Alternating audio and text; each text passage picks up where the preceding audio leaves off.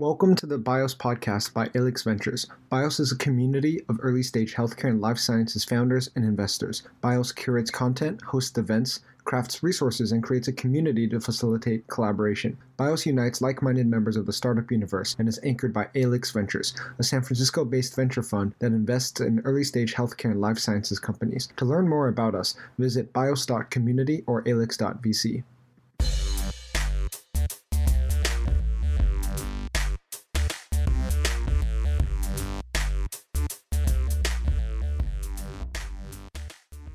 Thanks for tuning in, BIOS community. Sharing a quick shout out from Amazon Web Services. The AWS Startups team provides dedicated resources, expertise, and credits to help healthcare and life sciences startups grow and excel. We help startups build for scale, overcome technical and regulatory challenges, and accelerate time to market by opening doors and creating business opportunities. To learn more about these resources, including how to access $25,000 in AWS credits through our partnership with BIOS, please email hcls-startups@amazon.com. We're thrilled to welcome Dave Mooney, founding faculty and lead of immunomaterials at the Wyss Institute and professor of bioengineering at Harvard and serial entrepreneur to the show today. Thank you once again for joining us. To help co-host this special episode, I'm joined by my colleague, Chris Godbon. If you can kick things off for us, Dave, and share a brief intro with our audience, that'd be great. Sure. So going way back, so growing up, I'm the last of 11 children in my family. My parents did not have college degrees, so I didn't grow up thinking or even knowing about science and technology. But as a child, I loved to read, consumed the Madison Public Library, got into science fiction, which led me to science and then to engineering, as my parents always instilled in us a need to try to make an impact. So when I got to college, I got interested in engineering, became a chemical engineer, actually. And from there, over time, I was working actually for Dow Chemical for a little while and got very interested in biology and the idea of being able to manufacture drugs. That actually led me to graduate school at MIT, where I was fortunate enough to learn of the work of Jay Vacanti and Bob Langer, who were just starting to really engage and define the field of tissue engineering. And so that led me to expand my interest to cell biology and to how cells might be useful building blocks for tissues and organs. And eventually that may convince me that I needed to stay in academics if I really wanted to take a shot at achieving some of these long-term goals of impacting biology in the human body, and led me to found my laboratory, which is really focused around the idea of trying to make cell and macromolecular therapies effective and practical approaches to treating disease. Wonderful background, and thanks for the introduction, Dave. To help perhaps for our audience tie things together, what's been your North Star, if you will, throughout your career? Yeah, I think the key feature that ties everything together that we've been working on for the years is that we're interested in understanding how the human body works and using the human body's inspiration for how we can manipulate cells and entire tissues to address dysfunction and disease. The aspect of biology that's particularly fascinated me is the materials that we find in the body, because the materials organize, they talk to, and they control cells. And if we can understand how they achieve that, then we can make synthetic versions of those that allow us to intervene and alter disease processes and perhaps even promote regeneration. Wow, and what an incredible North Star that is, and a bright future ahead in the field. To piggyback off that question, one question we love to ask our guests to embark on episodes here comes from Dennis Gabor, electrical engineer and recipient of the 1971 Nobel Prize in Physics. He says the future cannot be predicted, but the future can be invented. As someone whose work has helped shape biological research around the world, can you share with us what does inventing the future mean to you? Yeah, that's actually a great question. So engineers such as myself, we don't typically look to generate new knowledge for its own sake, but instead we want to solve problems. And fortunately or unfortunately, the problems of today and even the problems that we're going to face in the future are often pretty apparent. And so as we aim to solve those problems, we end up creating the technologies of tomorrow, basically. So we end up creating or inventing the future. But we're really doing that to address specific problems that we can identify. We often don't know when we start our journey how we will get to the destination of solving this problem. But as we have a destination, it becomes pretty apparent as we go down that path what we need to invent to actually achieve our goals and actually get to where we want to eventually end up. Wonderful. And I'll pass it off to Chris now to talk about the Mooney Lab. Thank you, Chaz, and so excited to have you joining us, Dave. As you described earlier, you began your career in chemical engineering, even working at Dow to scale up manufacturing of a small molecule for use in clinical trials before making your way to bioengineering. So to help provide context for our audience, can you share how your engineering background guides your work as you seek to understand the body's materials and then try to influence them to impact human health? Yeah, so in terms of my engineering background, I think a couple elements of this are really crucial. One is engineers, such as myself, we tend to think very quantitatively. So, we don't just think about things becoming, kind of make it a little bit better, a little bit worse, but we tend to put numbers in place, and we tend to set very specific objectives that I think actually help us then to understand the body, understand how it works. And then we also, I think, are quite good in general in engineering at beginning to work at a larger scale than individual molecules or individual cells. Engineers often deals with systems where we start to think about many, many interacting molecules, many interacting cells, many interacting people. And if we think about the biology, that's what it's all about, right? It's really complex. There's lots of things happening, and we need to have some way of trying to understand and make order out of what looks like chaos. And engineering tools and approaches are often very useful for that and allow us to actually then be able to not just understand, but then actually design outcome by designing technologies that intervene in the right place, the right time, and engage the body in a way that's going to be productive. Incredibly fascinating. And changing gears slightly, but still focusing a little on your background, a more personal question. But can you share more about your experience as a first-generation college student and how that perspective shaped your journey? Yeah, well, it shaped my journey in many, many ways. When I arrived at the University of Wisconsin as a freshman, there were 10,000 of us as freshman year. We had about 5 minutes with an academic advisor. And, since my parents didn't have college degrees, there's no one that I knew growing up that was an engineer or a scientist or a physician. I knew basically nothing about professional opportunities that might be in front of me. And so I, had this interaction with an advisor for 5 minutes, and I'd taken some tests when I first got there, and he basically looked at my test scores and he, said, "Well, what do you want to do?" And I said, "I don't know." And he said, "Well, why don't you think about chemical engineering? You're good at chemistry and math, and you need both those in chemical engineering." And so I went down that path. And on the negative side, I was very naive. I didn't really know what an engineer did. I didn't know what a chemical engineer did, certainly. So that had some. I don't think I made a really highly informed decision. And during college, as a first-generation student, I worked a lot. I was financially independent when I moved out of my parents' house after I graduated from high school. So I worked a lot. I didn't engage in research as an undergraduate. I didn't engage in academic clubs. So, I missed a lot of the college experience. But on the other hand, I didn't come to college with some preconceived notion of what I should do or what engineers did or what scientists did. I didn't understand that there were silos that we're supposed to stay in if we became an engineer or we became a physician or we became a scientist. And so on the really positive side, I was completely free to pursue whatever got me excited. And over time, I've realized that actually that was a great gift and a great opportunity to have this freedom and to not recognize or feel that there were any boundaries on kind of what we did and where we went.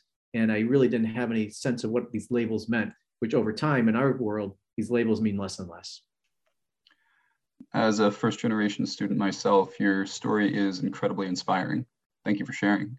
My pleasure. After your graduate work at MIT, you headed to the University of Michigan to help lead the nascent tissue engineering department.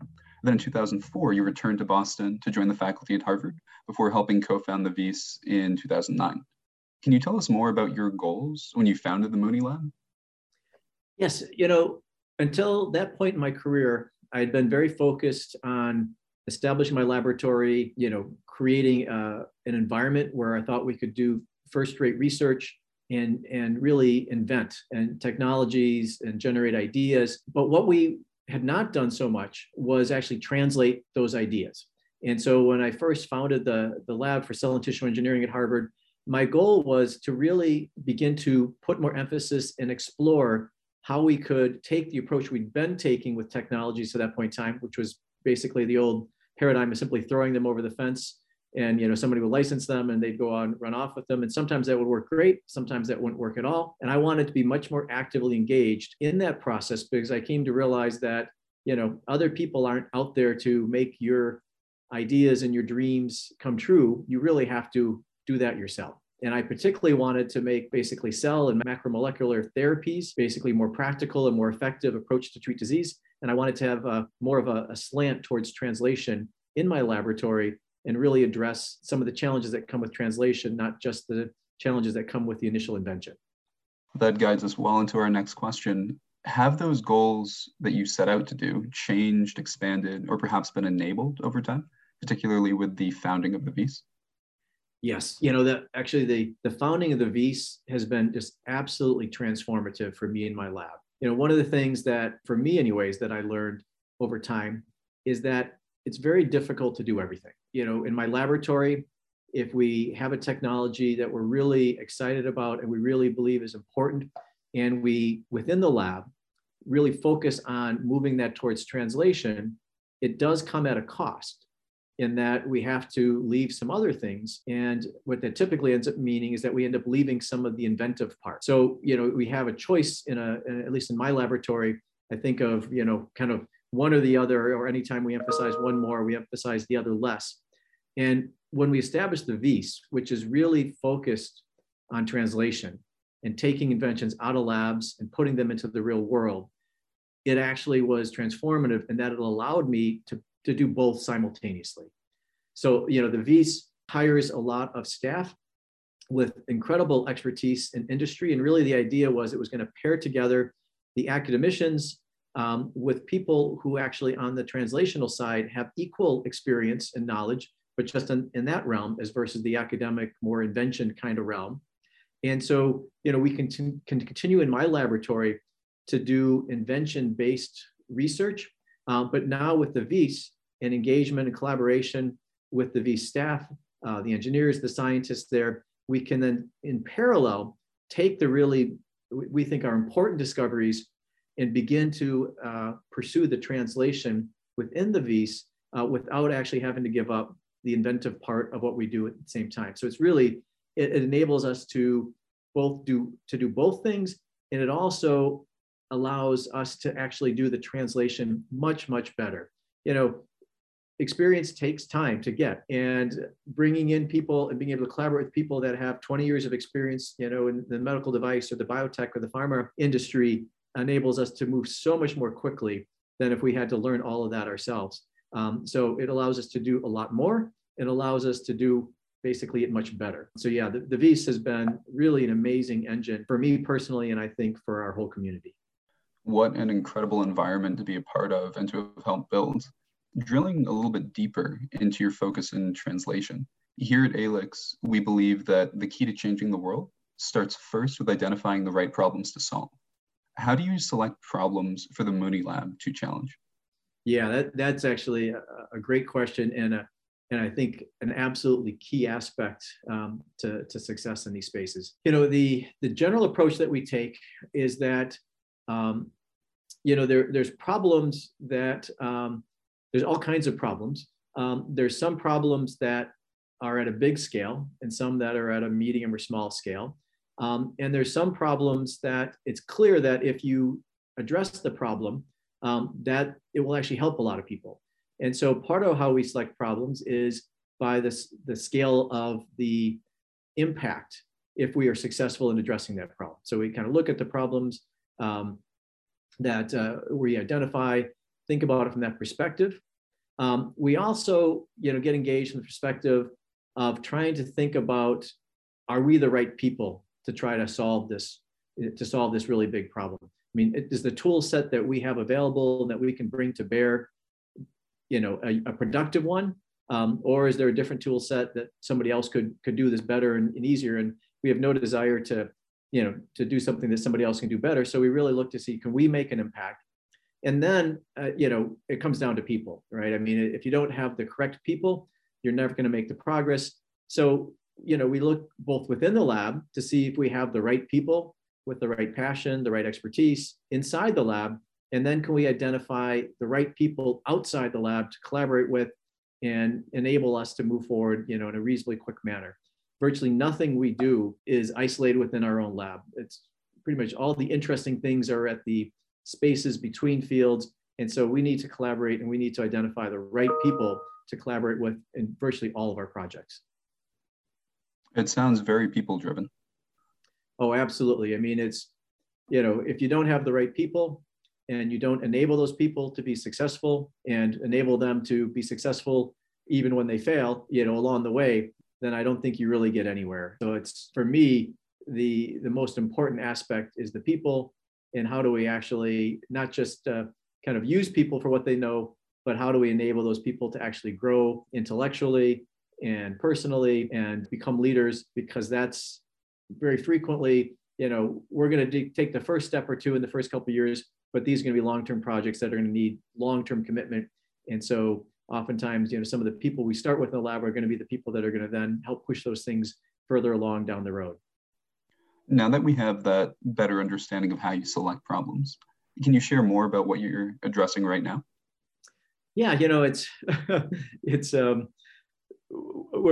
we address a lot of different things, both a weakness and hopefully a strength in some ways. So we're kind of all over the place, but some of the things that we're addressing right now that I'm really excited about is we're very interested in using mechanics and mechanical cues to address problems in biology.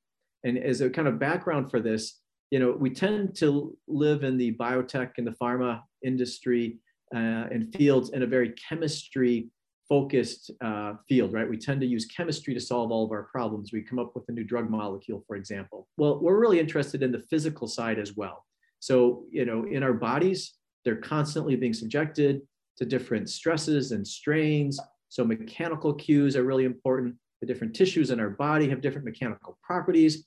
And so we're looking at that and we're wondering if we can use mechanics, similar to the way we today use drugs, to promote regeneration, to alter immune cell behavior, and to generally address deficiencies or dysfunction in the body. So for example, we collaborate with people like Connor Walsh to develop soft robotics systems that allow us to minimally invasive manner physically manipulate muscle to promote regeneration. We try to control stem cell fate by designing materials that present specific mechanical properties that we think are really important and will enable us to control how those stem cells differentiate and function and reform tissues. This kind of fundamental work ends up leading to all kinds of interesting questions about how do we get these devices to stick to the body parts we want them to. So, we get into medical adhesives. We start to see that maybe, this idea of having the right kinds of mechanical properties might be important in implantable classic medical devices as well. So maybe we need to start redesigning some of those so they take the mechanics of the tissues they interface into account. We're very interested in controlling more broadly stem cell fate. So we're trying to grow tissues using pluripotent stem cells that can be used both outside the body as well as back inside the body. And we're developing material systems that enable us to manipulate those cells, control how they assemble, how tissues begin to grow, how they achieve form. And then, we're very interested in the biological space from the context of immunology. So, we've been developing therapeutic vaccines for a number of years, and that's led us to a more broad interest in T cell biology, so adaptive immunity, and how we can regulate the fate of the immune system all the way starting in, progenitors, all the way through, expansion of specific T cell populations that might be relevant to things like cancer or other types of diseases. So, kind of a broad spectrum, different problems right now we're trying to address. How do we expand T cells to generate the right kind of function when we adaptively transfer those cells? How do we design medical devices to interface with tissues deep within the body and promote regeneration? How do we deliver drugs at the right time, the right place? So a number of different challenges, but all ones that we think that our technologies and our approaches can be useful. As we keep the conversation going, I'd love to dive into that last topic a little bit further and talk about building immunity with biomaterials. So your work at the Wyss falls under the heading of immunomaterials and combines your knowledge of mechanistic cell biology, as you described, to build novel biomaterials to boost their overall therapeutic effects. To kick things off for this topic, can you provide a brief overview of what the term immunomaterials means to you? Yes, so to me, that term indicates that we're going to use a material, so a physical entity, whether it's a nanoparticle, a microparticle, or some bulk, larger scale device that we're going to use to put in physical contact with various immune cells. And by bringing the cells in contact with these materials, we're going to impact those cells. We might change their fate, we might change their function, we might change how they interact with other cells in the body, with the net goal then of either being able to create an immune response where one might be useful, typically, for example, in the context of cancer, or maybe to tune down an undesirable immune response. So as we talk about that physical contact, how do spatiotemporal regulation and mechanotransduction tie into your work? Yeah, so they're really key aspects for some of the approaches we're now taking. So in terms of the spatial temporal regulation, biology is complex, and usually there's many players that interact, and they interact in specific patterns in space that can be very important. I mean, if you think about, how tissues develop, if you think about our immune system, the different cell types engage in specific spatial locations. The lymph nodes are key places for generating adaptive immune responses when antigen-presenting cells engage with B cells and T cells. So space and time matter in terms of the signals we provide and the interactions that we enable. And so we develop materials then that we can control how they engage spatially with different cell populations in the body. And it may be that we place them where we want them to go, or it may be that they actually have to traffic there. So we design them so they have the right properties, so they'll get to the right place. And then we need to have the right cues and the right sequence. Even if the right players are together, oftentimes they engage in a specific sequence of events that's very important. It's kind of like, playing music. You could play all the notes together, but that doesn't make a song. You need to play them in a particular sequence. And so, we design materials that provide the right cues in the right order to not just start a process, but hopefully drive it to completion, or at least far enough along that we're able to achieve some specific therapeutic response. And the mechanics of this, as I mentioned a moment ago, really do figure into this. We're increasingly appreciated that mechanics is really important in the body. And while immunology has largely been a field that I would say is dominated by the chemistry aspects, we're beginning to transfer or apply some of our thoughts about mechanotransduction to immune cells. So for example, we're finding now that the ability of monocytes, which are key immune cells, to differentiate in an antigen-presenting cells is really impacted by the mechanical properties of the microenvironment in which they find themselves.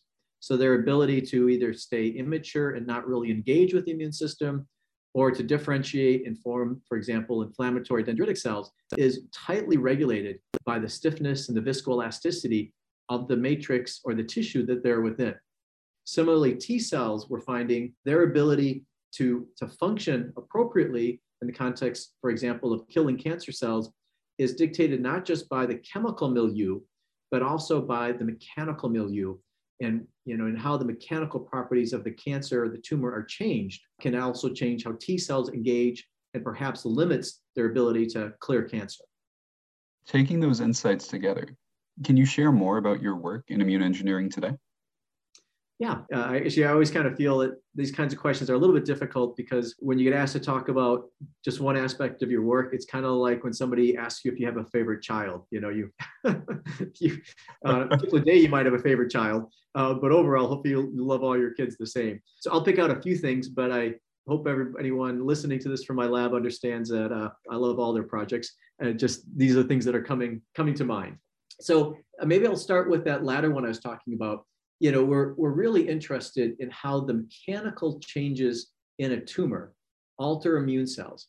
And this is important potentially from a basic science perspective and helps us understand maybe, for example, why T cells aren't so good at clearing cancerous cells and solid tumors, and maybe why checkpoint blockade isn't so effective all the time. So it can be some basic science, but it also then potentially gives us new targets for therapies.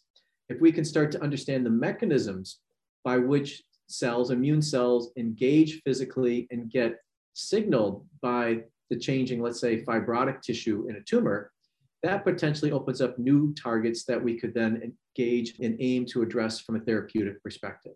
And so we're really interested in that question of using mechanics to identify therapeutic targets. We're exploring that in a couple different projects right now. We're also, continue to be really interested in the idea of developing therapeutic vaccines.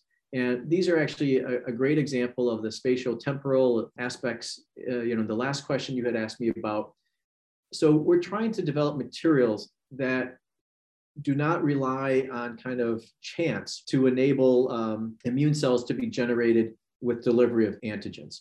So we're developing materials that in some ways mimic infections in the body, in that they actively reach out and recruit large numbers of the relevant immune cells, in this case, antigen presenting cells such as dendritic cells, to come to the site where we inject them.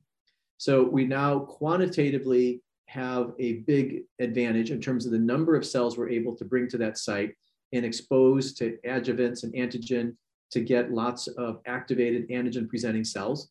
And then we induce these cells to traffic back to the lymph nodes, engage with B cells and T cells, and generate adaptive immune responses, both from a humoral as well as a cellular perspective, that could be useful in a variety of contexts, in particular interest in the clearing of solid tumors. So, here we're designing these materials. They control in space and time some of the signaling, where the cells are, where they go. And we think that that might be really relevant. And then, we're actually beginning to bring together, some of these, a combination of these, where we've been thinking about the vaccines mainly from a chemical perspective. But now we're beginning to wonder if maybe we need to actually design vaccines thinking about the physical properties and the mechanical properties as well, since we're now learning in the tumor that's so important. Building on your work at the Wyss, you also co-lead the Immunoengineering to Improve Immunotherapy, or I3 Center, which was founded in 2020 as a cross-institutional and cross-disciplinary part of the NIH's Cancer Moonshot. Can you tell us more about the I3 Center and what you're working on? Yeah, sure. It's fantastic. So as you mentioned, this is part of the Cancer Moonshot initiative. And this particular initiative is intended to accelerate the advancement of cancer immunotherapy to patients. And so the approach here is to enable, through this center, us to bring together the right players. And so incredibly fortunate. So Steve Hody, who's head of, among other things, the melanoma area at the Dana-Farber, and I serve as co-PIs on this. So we're able to bring together cancer oncologists with tremendously deep clinical knowledge, and then bioengineering knowledge. To complement that, we're able to bring them together. And then we're able to draw in an incredibly talented group of faculty, including people like Kathy Wu, William Shi, who's both at the Dana and at the Wyss, David Skadden, who's part of who's at MGH and a hematologist, and part of the Harvard Stem Cell Institute, Jerry Ritz. So a variety of people we're able to bring together here. And the goal is to take what we understand from some of the basic science, design materials that can enhance immunotherapy. And we're doing this by really focusing on T cell biology and more or less looking at the life cycle of a T cell in the body and identifying where we could try to intervene to improve outcome. And there's 3 stages that we're looking at right now as key parts of the center. The first is trying to rebuild immunity. So in certain settings, there is a deficiency of adaptive immunity. In an acute setting, one sees that following a hematopoietic stem cell therapy, which is a therapy that is used in a number of types of cancer that involves a stem cell transplant. Well, very frequently, these patients don't reconstitute T cell immunity for months or even years. And this leaves them susceptible to many types of opportunistic infections. They get graft versus host disease. So there's all kinds of problems. So what we're attempting to do is to design new material systems that we can place in the body coincident with the stem cell therapy. And the concept is we create a healthy niche within the body to which we recruit these transplanted stem cells. And then we specifically direct the daughter cells to differentiate and become T cells. And by doing this, we dramatically accelerate the rate of T cell reconstitution. At this point in time, we've demonstrated this in rodent models, in humanized mouse models, and actually we just, as of today, had the first implants in primate models to see if we can transfer this technology to something closer to human biology. So that's one element, really at the kind of the beginning of T cells. Then we'd also like to address the priming of T cells and the generation of adaptive responses, and particularly anti-cancer responses. So William Shi is heading up a project here where he's adapting the really exciting work he's been doing in DNA origami, which for those who, many people in the audience are probably familiar with this, but for those who are not, the idea is to use DNA molecules as a means of building nanoparticles where we have precise control over the location of each chemical functional group and of agents we bind to these nanoparticles. In this case, we're using this as a strategy that enables us to precisely control the spacing and localization of each adjuvant molecule and each antigen that we load onto these particles, and beginning to explore how this spatial aspect of presentation regulates the type of immune response. And we're really driving to get basically a Th1-driven response that will be very effective as an anti-cancer cell therapy.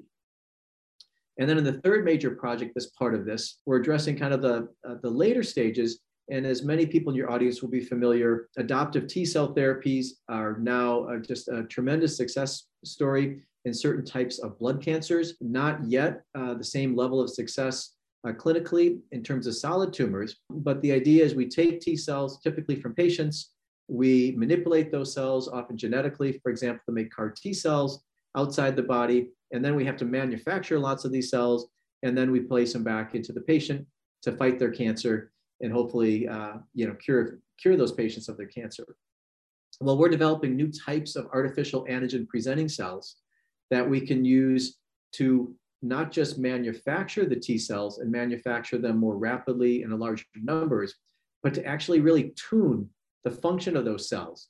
So we can start to say, gee, for this setting, you might need T cell populations that have these properties, while in another disease setting, you might need different properties. And the concept here is we now have the ability to direct those T cell populations and generate distinct products that we think will have distinct utilities in different disease settings. And then, we're layering this in with, for example, Eric Smith from the Dana-Farber, who's heading up one of the big translational labs there. We're fortunate enough to get him engaged with the center, and he's doing a lot of adoptive cell therapies as well. And so we're starting to try to marry some of these bioengineering strategies that I described in these three initial projects, for example, with some of his strategies to create new types of CAR T cells. Thanks for tuning in, BIOS community. Sharing a quick shout out from Amazon Web Services. The AWS Startups team provides dedicated resources, expertise, and credits to help healthcare and life sciences startups grow and excel. We help startups build for scale, overcome technical and regulatory challenges, and accelerate time to market by opening doors and creating business opportunities. To learn more about these resources, including how to access $25,000 in AWS credits through our partnership with BIOS, please email hcls-startups@amazon.com. Last year, in conjunction with the launch of the i3 Center, Addavari Therapeutics was also spun out of your lab, building on a new vaccine technology that combines the capture of bacterial pathogens with effective immune reprogramming biomaterials to overcome common limitations in infection medicine. Can you tell us more about the startup and what they've been working on since? Yeah, so Addavari is a great example of how the VIS works. So, we did initial academic research in terms of developing this concept for biomaterial-based vaccines, originally in the cancer space.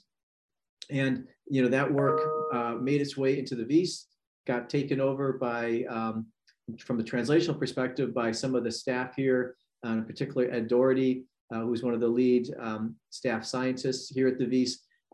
And they did a fantastic job of helping us, move this technology along, figure out a lot of the manufacturing issues, think about regulatory aspects. And then the time came, and so we decided it was appropriate to spin out this technology into the company. And Ed and actually a group of people from the VEAS went with the technology basically to start it. And they're basically in the greater Boston area. Now they basically have a established lab space, and they're up and running, been successful with the initial round of fundraising. And so, but the VEAS really enabled this group of people to learn the technology, to advance the technology. And then when the time was right, instead of having to bring in a whole new group of people and hand off the technology and hope that, they could quickly come up to speed, instead, the core people from the VEAS went with the company. And so, that has a huge benefit in terms of the technology transfer and really getting the people who know the technology best and are probably most passionate about it, directly engaged. So I think it's a great example of the model. In terms of what they're doing, so there's a couple of different aspects that they're working on. So we think that the vaccine technology will be broadly useful in many, many contexts. So you mentioned in terms of the idea for infectious disease. So we do have quite a bit of data and examples now that this approach of using these materials to present or to accumulate large numbers of antigen presenting cells and then to present appropriate adjuvants or danger signals. For example, it can be fragments of bacterial pathogens as well as adjuvants, we've shown can lead to actually very effective both humoral responses as well as cellular responses, which will be particularly important in terms of clearing established disease. And so they're developing this as a platform against a variety of different types of infectious diseases, and I think making some great strides there. They are in parallel also working on developing this strategy as a cancer therapeutic vaccine platform as well.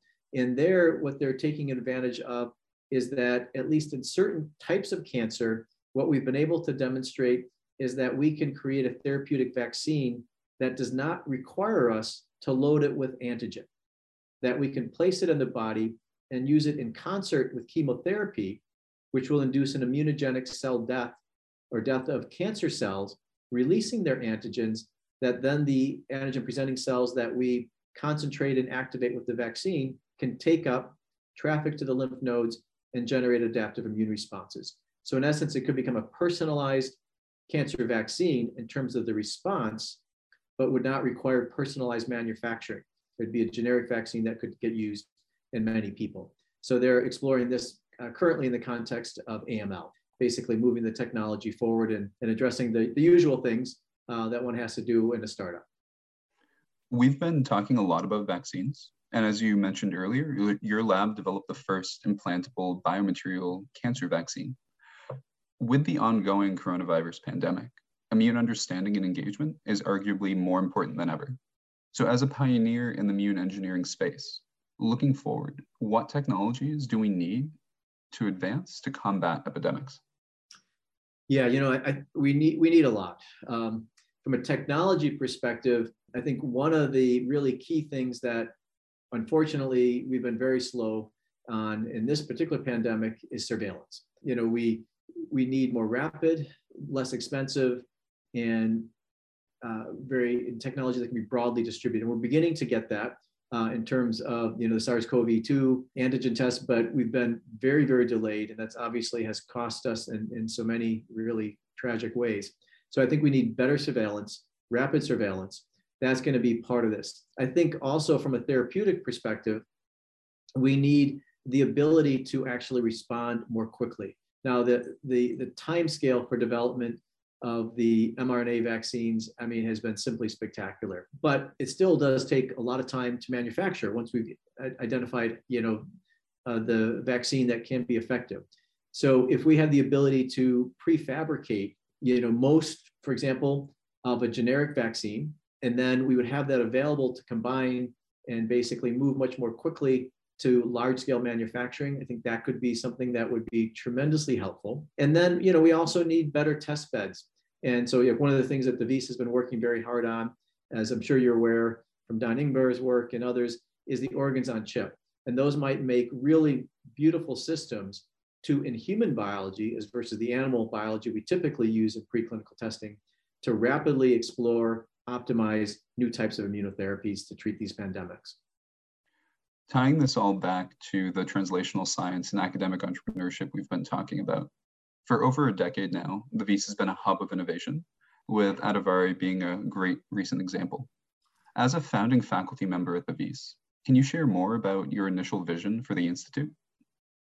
Yeah, so, initially it was quite broad, and, in hindsight, it didn't seem so at the time, but in hindsight, a little bit vague. We wanted to originally enable translation, and we, were very excited about the idea of using biology broadly to inspire how we built devices to interface with the body, control the body, and treat disease. And we thought that, there's a couple ways that we could enable the translation of ideas and technologies and inventions that would come out of that. Part of that would be bringing really smart people together. So creating a physical and a virtual space to bring people together that could collaborate and work together. We also wanted, though, to create a physical space because, so much of creativity arises out of, kind of chance encounters and engagements and discussions over coffee or over a beer, Friday night. So we wanted a physical space that people could get together, meet each other from different disciplines, talk and explore ideas. And then we wanted to create an opportunity where there would be the opportunity to then actually pursue these ideas. And, oftentimes in Boston and other, hubs of innovation, there's lots of ideas, but you can spend a tremendous amount of time trying to put some resources together to pursue those innovative and creative ideas. And so it was really important as well that we thought by having the resources in terms of the types of physical facilities, core equipment, and financial support to actually be able to identify the really interesting ideas and then to enable those to actually move forward and not just, kind of generically give money, but perhaps more importantly, have the right people. And so, we came up pretty quickly with this idea of, bringing in people from industry that would be our partners and that would have the expertise to really help us move these things forward. So, we wanted to do translation. We had, these ideas on different ways that kind of innovation and translation were limited. And so we tried to build an institute that addressed a number of these bottlenecks. I notice your answer again focused very much on the people. And before, you've said that the most important product of your lab is not the data, it's the people. So as we think about translational science and entrepreneurship, how do you think about mentorship and lab culture? Yeah, I think those are both incredibly important and also, changing with time. So for mentorship, what we're trying to do is make an impact in our own lab, but we're also trying to make a much bigger impact. We can really multiply the effect that each of us has if we're able to train and mentor a number of people who leave our labs and go on and basically continue to use their creativity and innovation to change the world. So I put a big emphasis on mentoring young people, helping them to understand how we pursue research, how we identify important problems, and then how we actually take those ideas and start trying to actually turn them into reality. So I think, we need to think about taking time. We also need to give feedback. So, a big part of this is taking enough time to not just kind of take the data and run, but to talk with the students and the postdocs and the research staff about how they're approaching things, how we could improve things, and to really encourage collaboration. I think the days of individuals, this kind of lone wolf out there in the research lab changing the world, that I'm sure that will still happen. But most of the time, it's going to be collaboration that's going to lead to the big impact. And so the lab culture, I think, is really important to that. And I try to, create a lab culture where people feel like they are cooperating and that they're succeeding together. They're part of a team. They're not competing with each other in the lab. And so, I recruit people, I talk to people, I try to engage with people to encourage and actually reward collaboration and working together and working well together. And you can even think about this if you want to be purely selfish about this, the people in the lab are going to work really hard. And well, to be successful, they're probably going to need to work really hard.